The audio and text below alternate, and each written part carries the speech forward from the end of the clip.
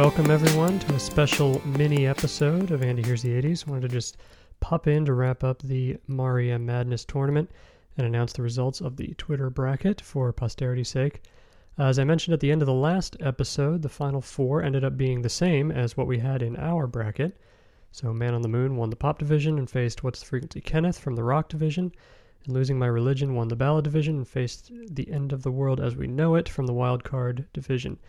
End of the World as We Know It won that matchup, and What's the Frequency Kenneth narrowly defeated Man on the Moon. That one was really close. It went back and forth a few times. And wouldn't you know it, the winner of the Maria Madness Twitter bracket is... That's great, it starts with an earthquake, birds and snakes, an airplane, and Lenny Bruce is not afraid. I have a hurricane, listen to yourself. That's right, it's the end of the world as we know it, and I feel fine. As if there was any doubt, I have to imagine under different circumstances it might have turned out differently. But End of the World is a fantastic song and certainly deserves its place atop the Twitter bracket. It also means that a song from the 80s actually won the Andy Hears the 80s REM tournament, so that's exciting.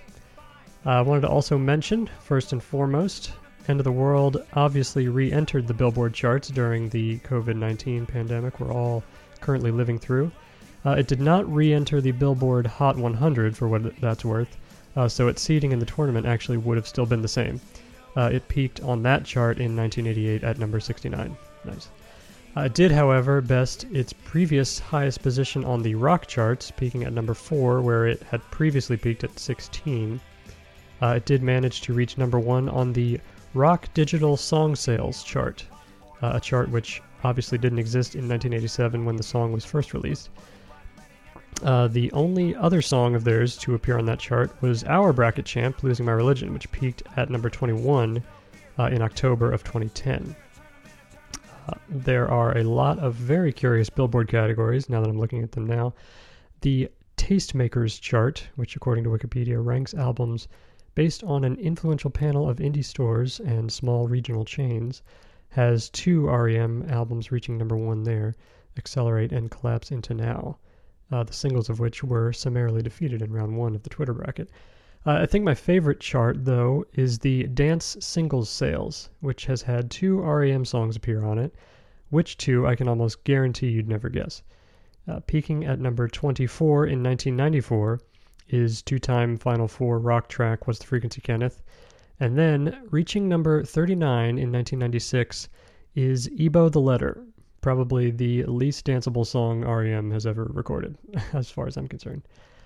We also mentioned during the tournament that Sitting Still was added since it was the band's 10th most played song live, but we never mentioned what the rest of the top 10 was, so I thought I'd read them off now.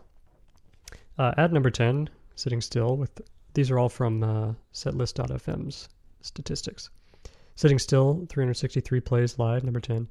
Number 9, with 380 plays, is Fall on Me. Number 8 with 390 is Orange Crush. With 404 at number 7 is What's the Frequency Kenneth. Number 6 with 411 live plays, Pretty Persuasion. Number 5 with 431 plays, South Central Rain. At number 4 with 474 is It's the End of the World as We Know It. At number 3 with 485 plays, Man on the Moon. Number 2 529 plays, Losing My Religion, and the number 1 most played song live, according to setlist.fm, The One I Love, with 535 plays. So there you go. Just wanted to point out a couple more REM-related things I've got going on since the tournament ended. Put up my own personal ranking of every REM album over at the blog, acton.wordpress.com. That's actn.wordpress.com. You can check that out there, along with all the show notes for every episode. I also put together a 40-song REM playlist in honor of their 40th anniversary. You can hear that on Spotify. There's a link to it on the Twitter feed. Or if you just search 40 REM songs with the periods on Spotify, it should show up that way too. I also wanted to hear your 40-song REM playlist. I put out the challenge on Twitter. Which songs would you include on a career-spanning REM playlist?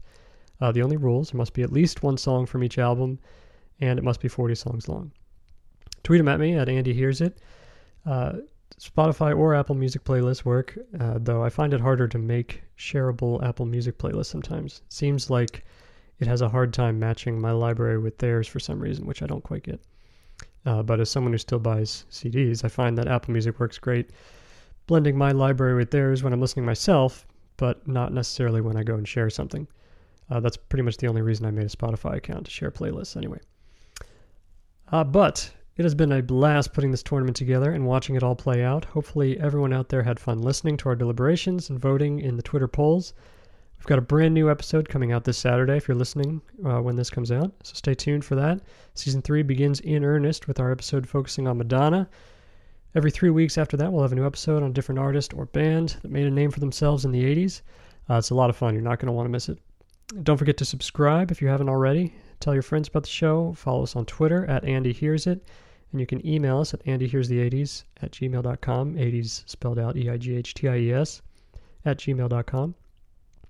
Stay safe out there, everyone. Stay inside. Listen to podcasts. Listen to music. Catch up on the shows you've been meaning to watch, the games you've been meaning to play. Protect yourself and others. If you do have to go out, wear a mask, wash your hands, be kind, be smart, be cool. It's an excellent time to discover some music that is new to you. I'll see you soon, everyone.